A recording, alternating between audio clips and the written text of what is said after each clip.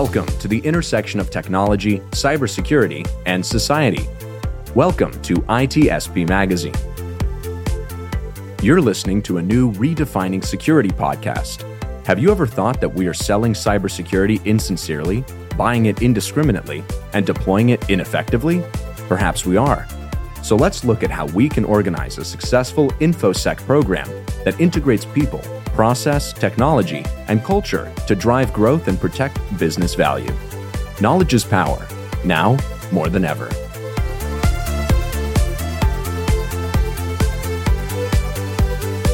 HITRUST is a leading data protection standards development and certification organization that strives to safeguard sensitive information and manage information risk for global organizations across all industries and throughout the third-party supply chain. Learn more at hitrustalliance.net. Imperva is the cybersecurity leader whose mission is to protect data and all paths to it with a suite of integrated application and data security solutions. Learn more at imperva.com.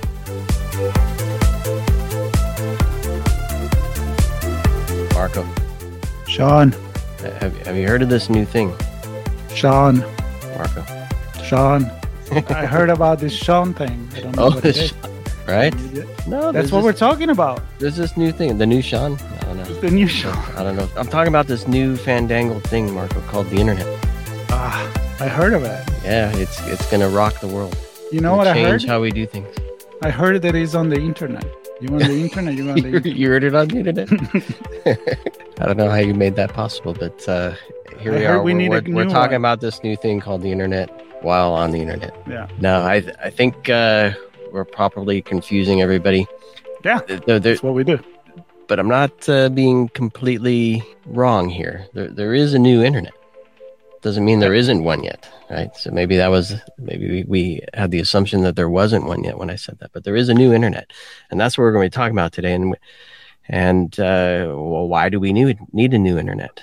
And what does it solve? What problems are we experiencing in society, in business, and life that the existing one may not hold up to? And of course, I have no idea, Marco. Maybe do you? No. We use the internet to connect with someone that knows about it. That's right. And so that's the proof of concept to see if actually internet, after so many years, still working somehow. We have Nicola Rustignoli. I'm pretty sure I pronounced that correctly because he's like me. He's Italian, but he's living abroad. He's in Switzerland right now. Hey, Nicola, how are you? Hey, Marco, I'm great. Thanks a lot for having me here. Yeah, it's our pleasure. So, Sean, should we start from who is he and why he's going to tell us about the new internet? What do you think? I think we should start with who the new Nicola is first. Yeah. new to our audience, Nicola. It's a pleasure to meet you. I'm grateful that we had a chance to connect, and I'm very excited to have this conversation. So a little bit about you and your role as part of this research and everything else going on with the new internet. So thanks a lot for having me here, Sean. So I'm an engineer at ETH Zurich in Switzerland. We are a research university, and actually we have been working for quite a while on this next generation internet called SCIEN. And my role is to really bridge the gap between our great research and industry. And that's why I'm helping organizations that are actually adopting this new internet. So that's really about taking the research and making sure that society can actually benefit from that. I love it. And so maybe to set the stage, I know we kind of want to get to the current state and why we need something new. So I'm wondering, the research you and the rest of the team are doing, I'm wondering how that works. Are you looking for problems, or are the problems obvious and you're looking for solutions, or is it both? And are you presented with problems you have to find solutions for? How does that all work from the team there?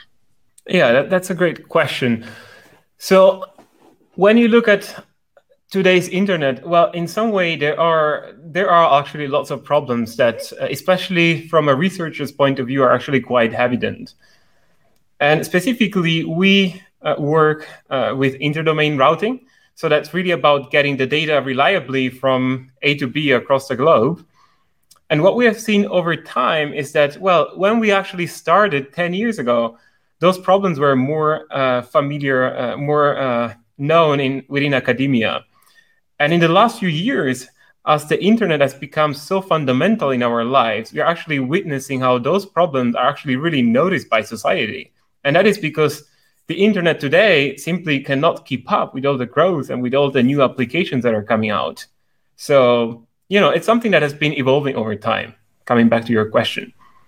So is it really a matter of scale, and all of the, I'll call them flaws or blemishes, are exposed with the scale? And is it that we've been able to kind of work around and put makeup over the blemish for a long time and not really pay attention to it, or what's going on? I think the problem is twofold. So scale for sure is a problem. And for example, when it comes to internet routing, the growth in routing table size, for example, has always been a scaling challenge. And the number of devices that connect to this internet just keeps growing, and there is no end in sight. And so that's one way where current approaches are sometimes showing their limitations. But on the other hand, this is not only about scale, but more about reliability. So 10 years ago, if your internet went down for 5 minutes, it would be, okay, fine, I'm going to try later.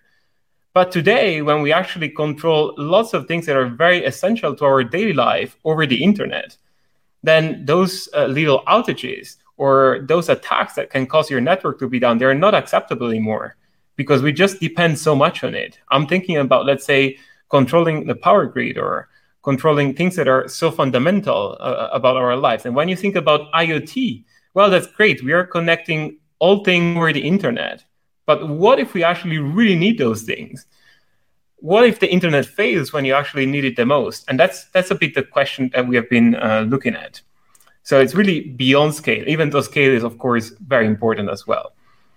So let's go like a couple of minutes of history in a nutshell of the internet, right? We had a conversation not too long ago, actually, a very short time ago, about playing games and how the gaming industry has become so demanding from a data perspective, virtual reality, 3D gaming, going from leveling up to like creating world and universes and so on. And one of the things that came out in this conversation with its two game developer engineer from big companies is like, we just cannot achieve with the internet that we have today the things that we could potentially achieve, even thinking about connecting so many people with different reference point on their avatar, for example. So this seems to me familiar. Like, in a nutshell, when we invented the internet, I didn't. I can tell you that. I didn't invent the internet.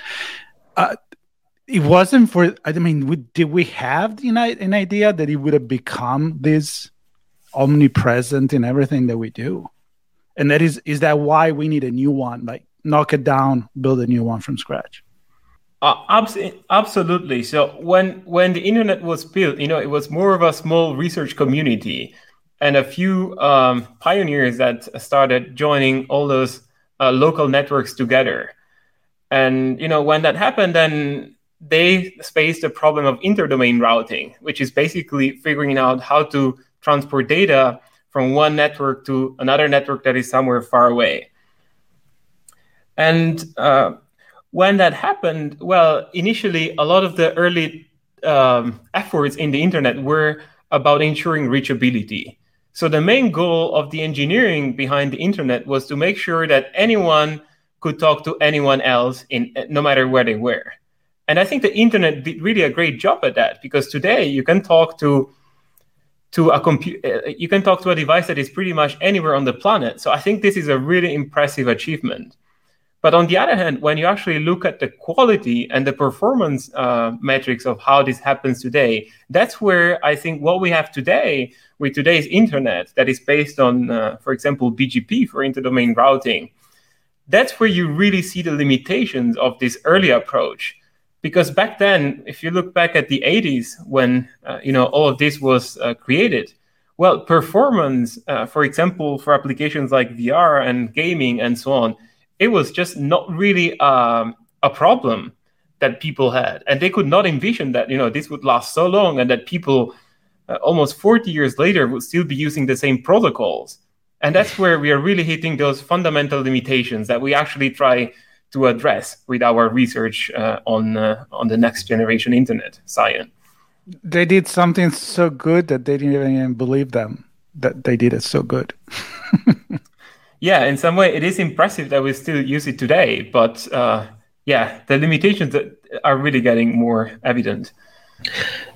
So limitations are one thing, flaws are another. And I'm wondering if in doing your research, if you make that distinction or not, because some of the things you pointed to in the notes, you talked about security and reliability. And being a security guy, I'm always looking at everything from the CIA triad: confidentiality, integrity, and availability, which touches those two things. So I'm wondering what are limitations and what are flaws, and what are some of the things that you're researching to help make things better in the new internet? Let's start there.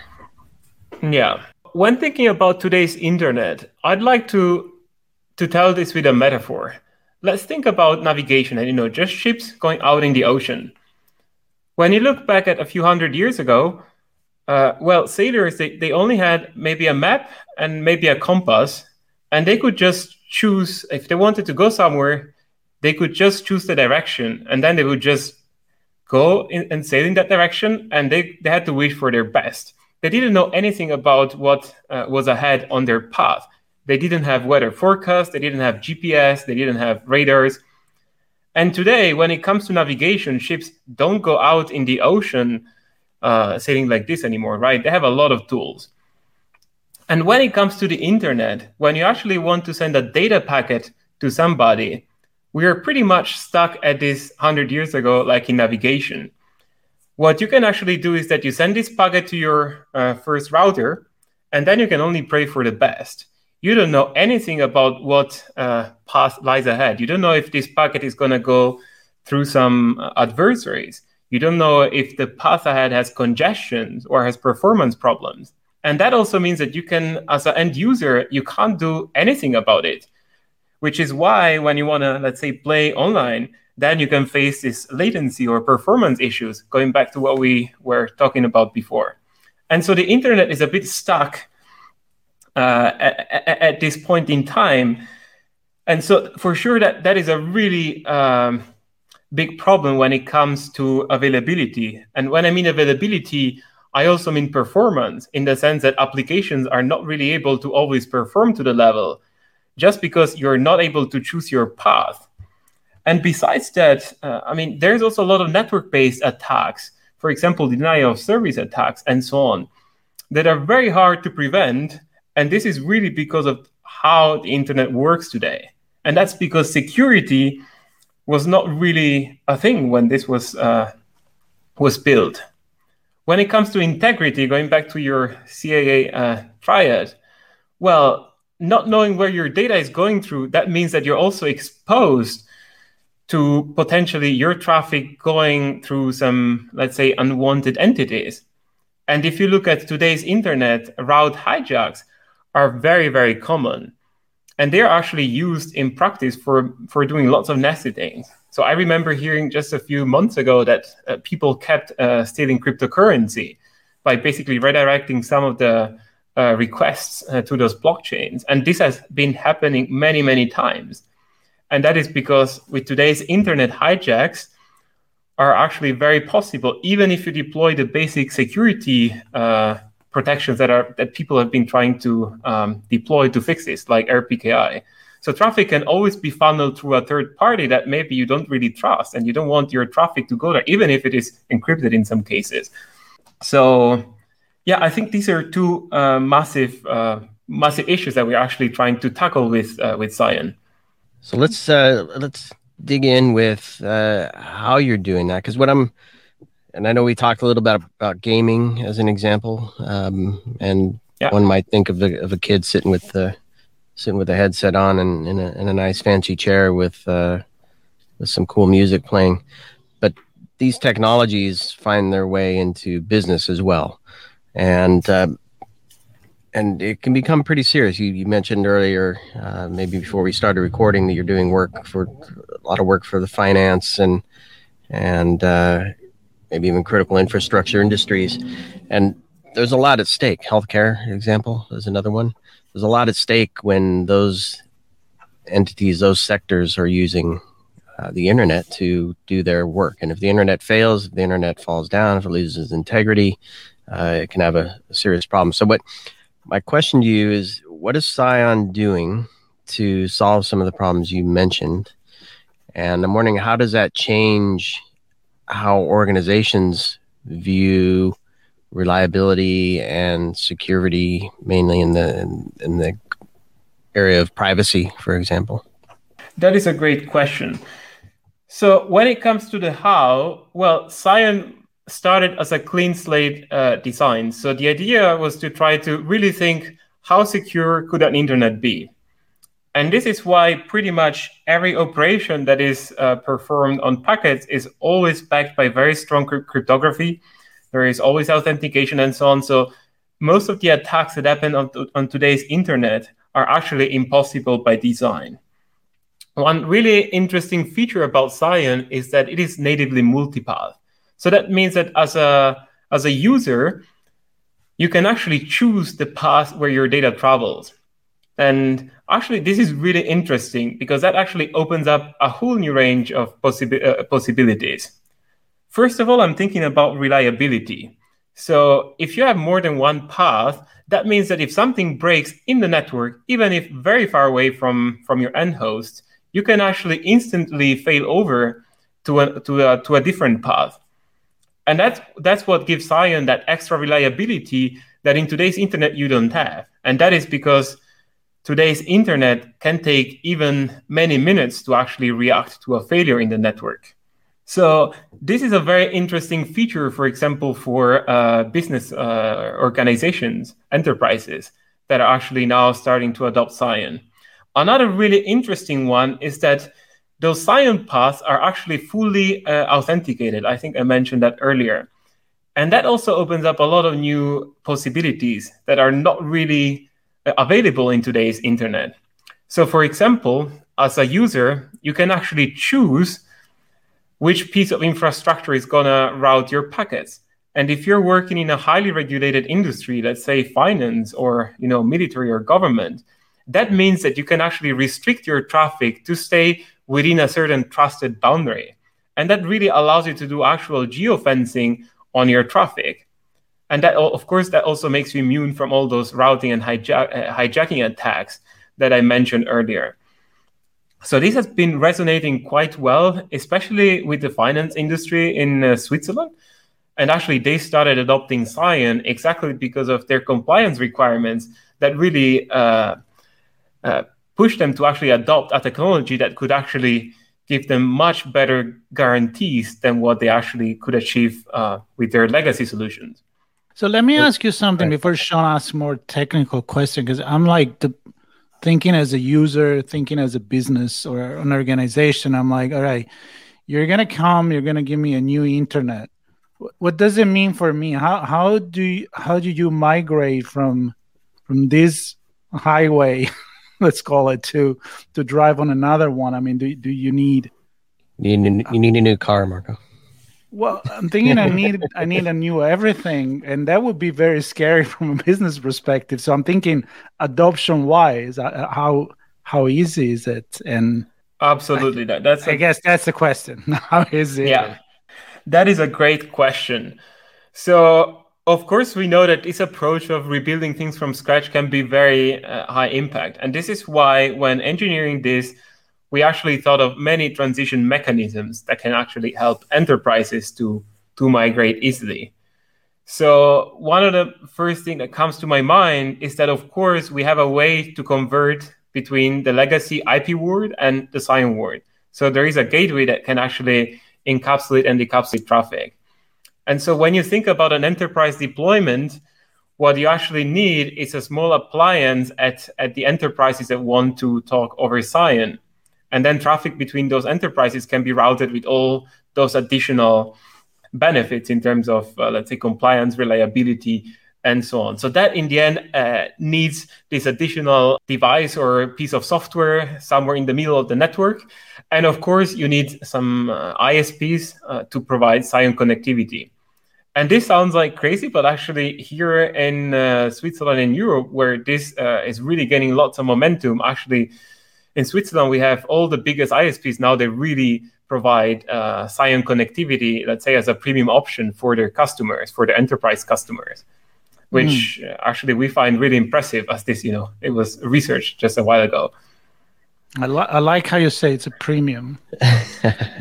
So Nicola, I'm thinking like a security analyst sitting in the SOC, or perhaps a network engineer in IT, or maybe a firewall manager. Now, I'm just thinking our networks are complex, and how we manage our edge is challenging. I'm just thinking how many thousands of firewall rules and IDS rules and all these things that security teams and networking teams have to put together just to defend from denial of service, defend from inbound scans and things like that.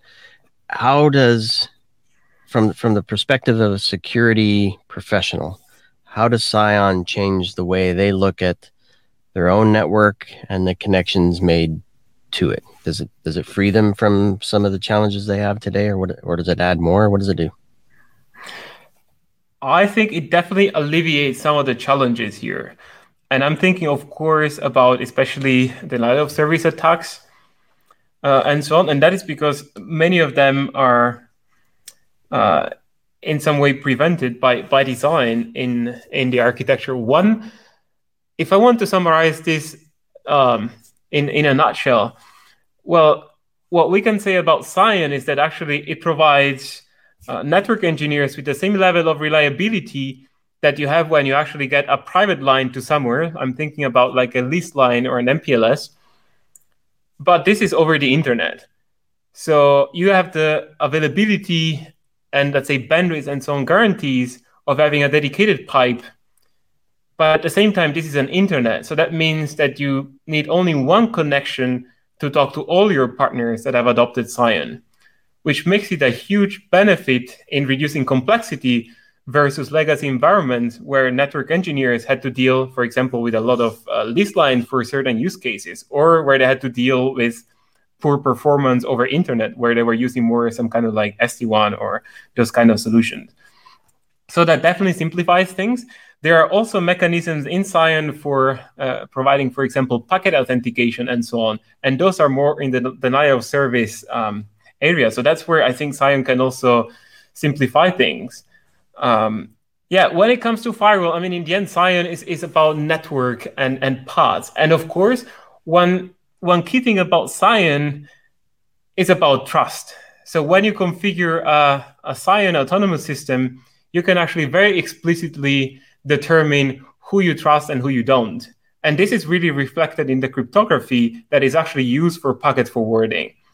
So if you say that you're, let's say, in the finance industry and you only want to trust your other peers in the finance industry in a certain country, you can actually do that in Cyan. And that automatically shields you from a lot of background noise and attacks that actually come from somewhere else. And this is because forwarding is really impossible because of how the cryptography is actually preventing, let's say, the traffic you don't want. So you're really in charge of the traffic that you're allowing through. So that's where I think this can somehow simplify operations when you compare this to today's internet, where by default, everyone can communicate to everyone. And Cyan just provides you that additional control. It still is an internet, so you can replicate this communication everyone to everyone, but you can actually specify it very clearly and very transparently how this works. I'm glad you went to the cryptography thing, and then you mentioned trust as well and authentication, because the other thing I'm thinking about, and I'll use the three letters PKI, and most people listening to this episode will probably cringe. Managing a PKI environment is challenging.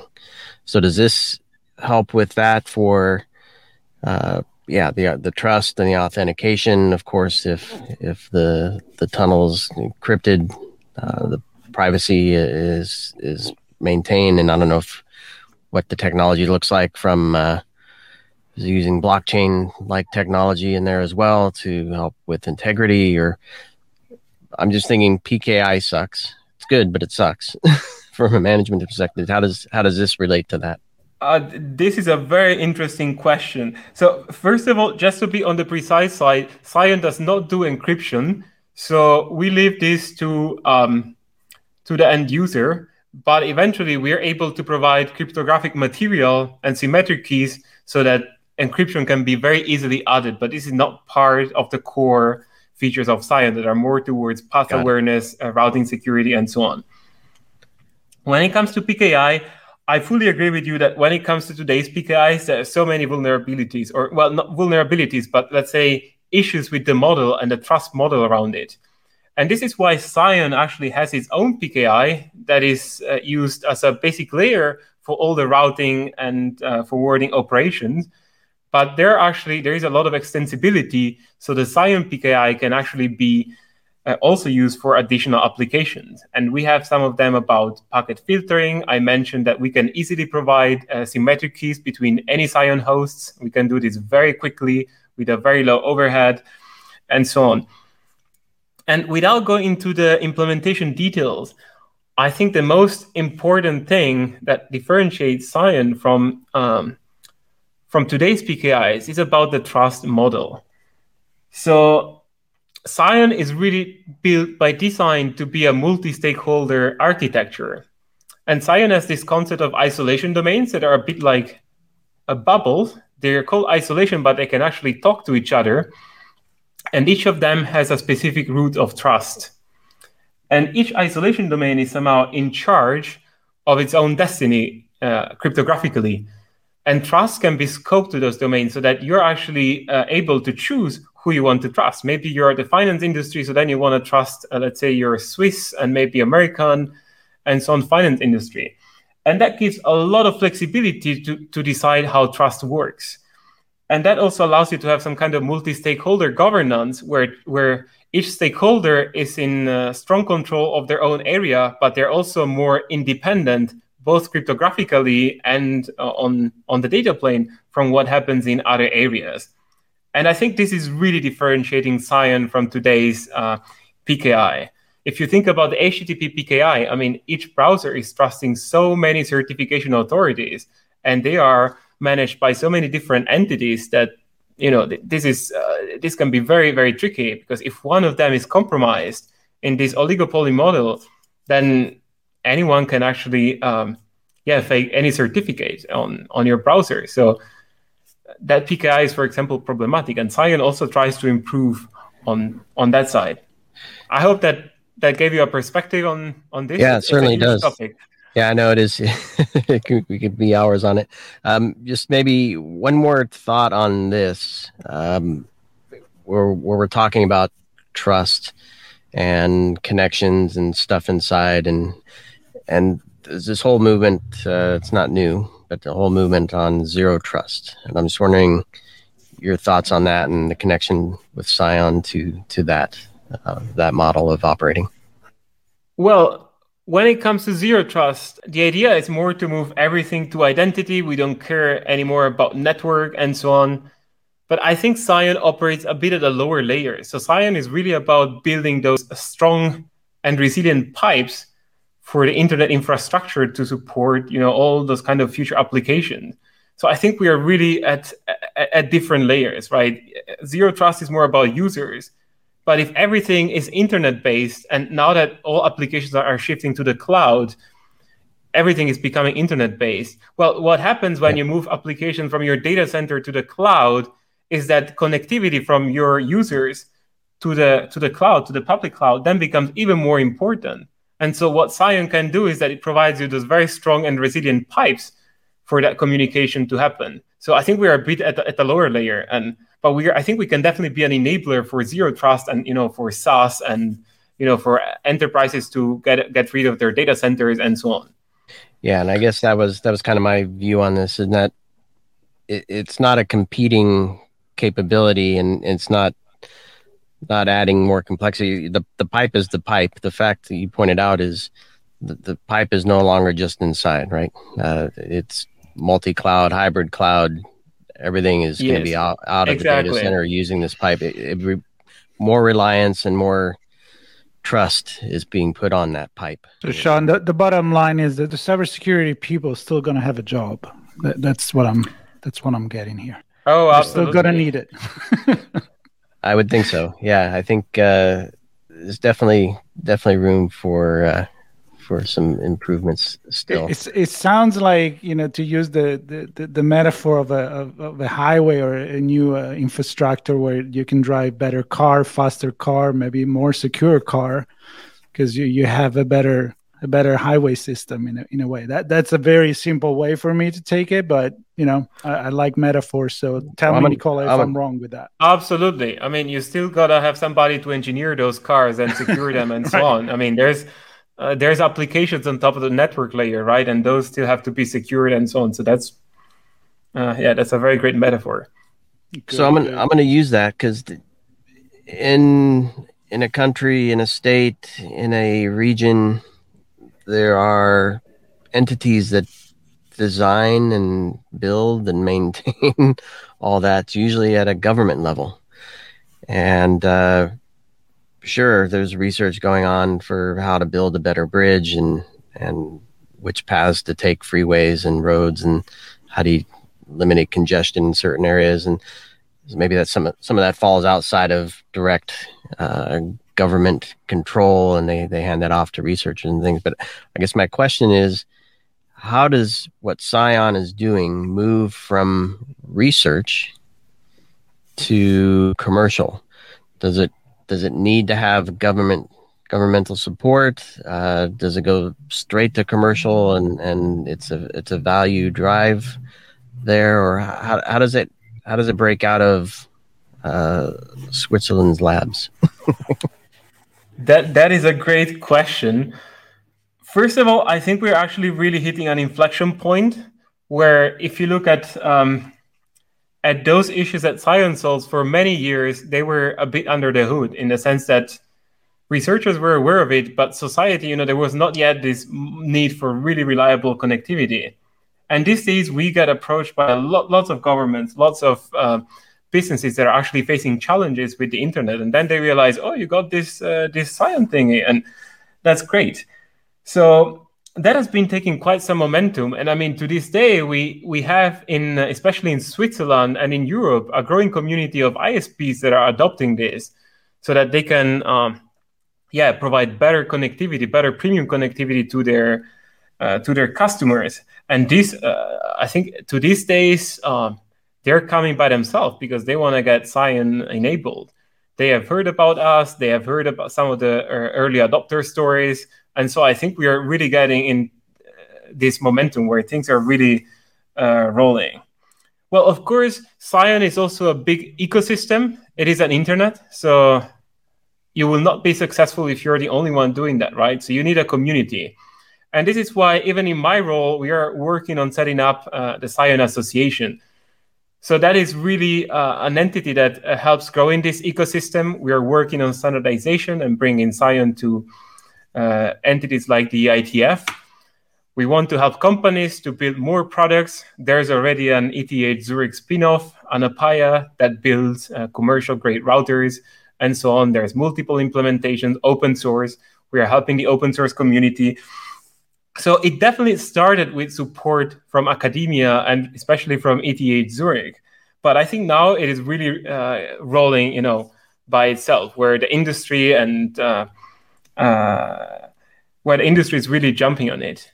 And I think a major milestone was actually the Swiss finance industry that is now using Scion for exchanging payment information. So whenever you pay somebody in Switzerland, then this information is actually going to go over Scion. And I think that was a major breakthrough because that really gave people confidence that, this is not just research. This is something that works, and actually works really well if you talk to the people that operate and work day to day with this technology.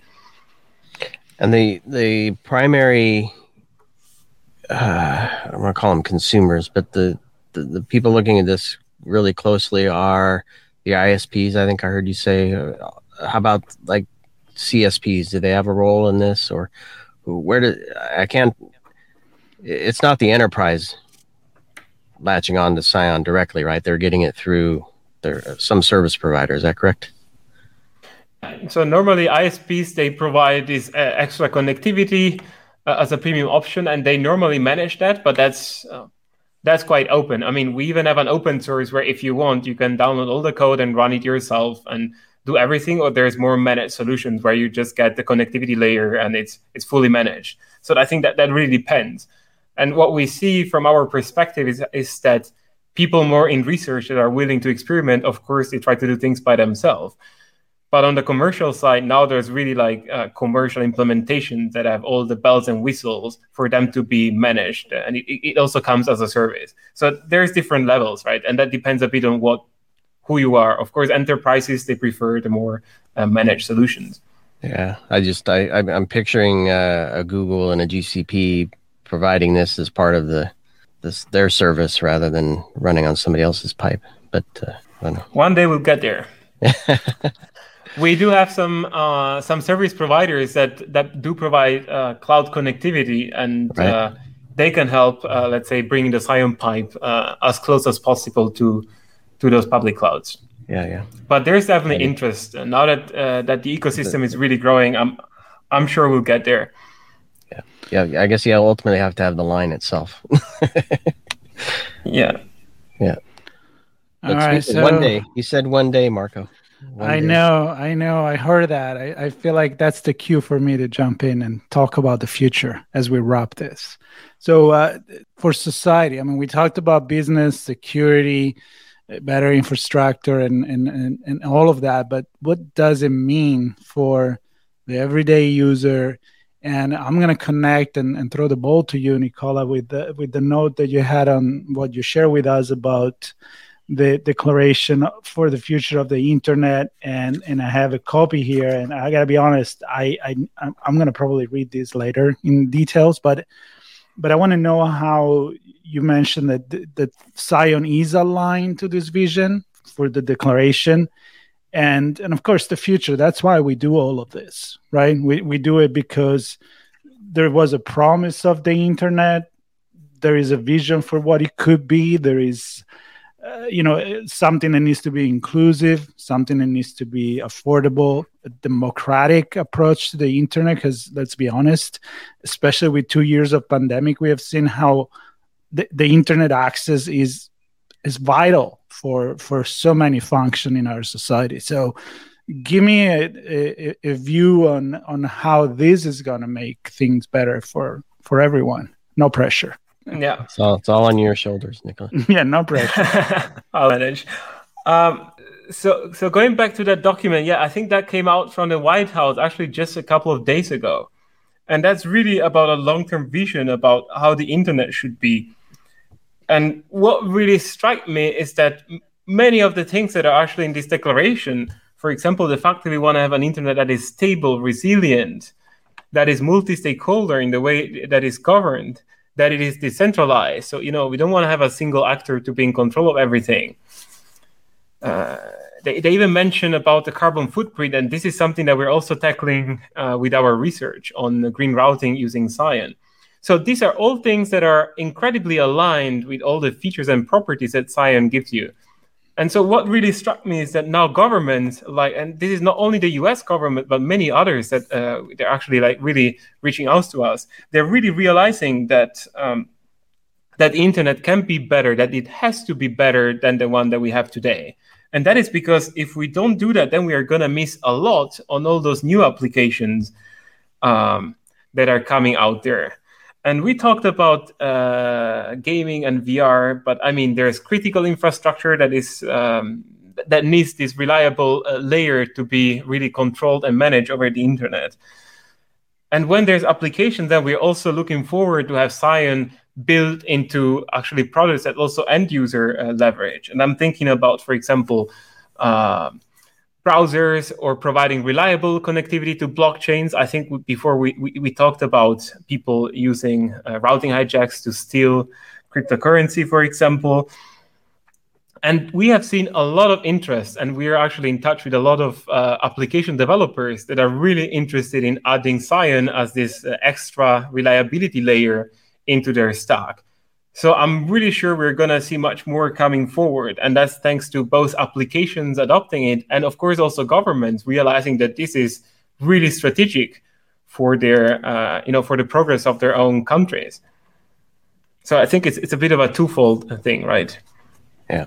This is super cool. And then I know, obviously, being a security guy, I love hearing that reliability, trust, and security are built in from this clean slate. And it sounds like you're also thinking of the future in terms of scale in support of XR and VR and AR, VR, XR, whatever, SR. I heard another one the other day. Just this environment where there's going to be so much data from so many people and things for so many reasons and purposes that the current design is just going to fall over and not support a trusted, safe place to play and work and live and do everything we want to do. So I'm thrilled to hear this. And you mentioned one other thing, the green routing. I think that's also critical, right? We can't do this at the expense of requiring more energy and destroying the planet in the process. So I love that you have that kind of built into this model as well. I'm sure there's probably a whole armor research around what that means and what that looks like. And who knows, maybe that's a separate conversation. But absolutely, yeah. So, well, going back to scale, well, the S in Sion actually stands for scalability. So that is absolutely one of the top things that was thought of when this was designed. When it comes to green routing, yeah, the idea is to look at the carbon footprint of the internet. And as Sion is path-aware and can give you these very strong guarantees about where the data is forwarded, we have ongoing research to actually add to Sion packets some information about what is the carbon footprint of that packet, so that as an end user, you can actually select the path that has the lowest impact. Of course, this is at the moment very early research, but we are really glad to also try and contribute in that direction. Because if you look at the IT carbon footprint, it is something that has been growing for forever. And as we rely more and more on this, that there is just a lot of road ahead to do in this direction. So we are also trying to give our contribution there. Yeah, yeah, I love it. Sean, I'm really glad that you invited me to hear a lot of tech talk in a way, but I can really see that this need of, maybe it's because I'm in Italy right now and I'm thinking like, tradition and drive big car and street that were made for horses and carriage or even walking, and you don't want to knock it down. But when it comes to technology, I think that the clean slate change, I think most of the time is so much more beneficial for not only security, but environment, for speed, for adaptability. And so I'm glad to hear that there are, again, in Academy, these things that are coming out, because that's I'm a big fan of academic environment, and that's really, I think, that's where the real future comes from. Well, let me correct you. I mean, Sion is really getting real. Now it's really slipping out of the lab. Actually, it already did quite a while ago. And no, but I mean, it was born there, right? Yeah, of course. As a research, then maybe you didn't know if it was going to be a big investment at the beginning commercially, right? You didn't do the commercial. Oh, absolutely. Viability. You were just believing in something that was going to be better. So yeah, no, I understand that, and I'm glad that he's doing so, because that's a proof of concept for sure. Exactly. Yeah. Exactly. No, I just think the core underpinnings are rooted in goodness, I think, is the main thing, not profit. And absolutely. Yeah. And I think to this, I also have to thank our professor Adrian Perry, who has been investing in this for a long time and really believing in in this vision. And I'm actually really impressed that those issues. He started working on this way earlier than me, and that's impressive that researchers could see some of those issues many years ago, and now you really see society catching up and realizing, oh, actually, this is really important. We need a solution for this. And we're like, yeah, of course, we knew about that. We've been talking about this for quite a while. Yeah. I love it. Very, very cool. And Sean, we already had few conversation with ETH, so it's getting better and better. We're building a nice collection of friends there. I'm very appreciative of your coming. Bringing this to our attention and sharing your insights on behalf of your team and the whole group there. And I think for those listening, I suspect many have as many questions as we answered after listening to this. And thankfully, Nicola has already provided a number of links, which we'll include, and perhaps others if he thinks of more that are relevant now that we've had this conversation.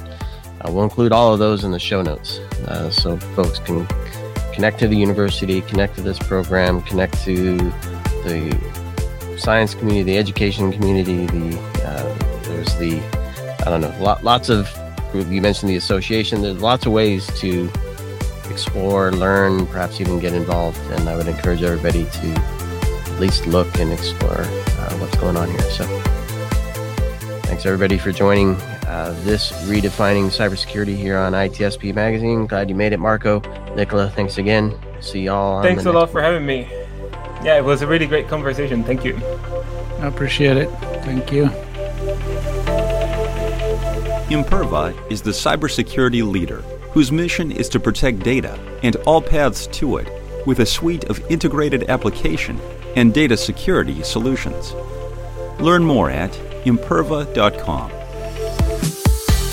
HITRUST is a leading data protection standards development and certification organization that strives to safeguard sensitive information and manage information risk for global organizations across all industries and throughout the third-party supply chain. Learn more at hitrustalliance.net. We hope you enjoyed this episode of Redefining Security podcast. If you learned something new and this podcast made you think, then share itspmagazine.com with your friends, family, and colleagues. If you represent a company and wish to associate your brand with our conversations, sponsor one or more of our podcast channels. We hope you will come back for more stories and follow us on our journey. You can always find us at the intersection of technology, cybersecurity, and society.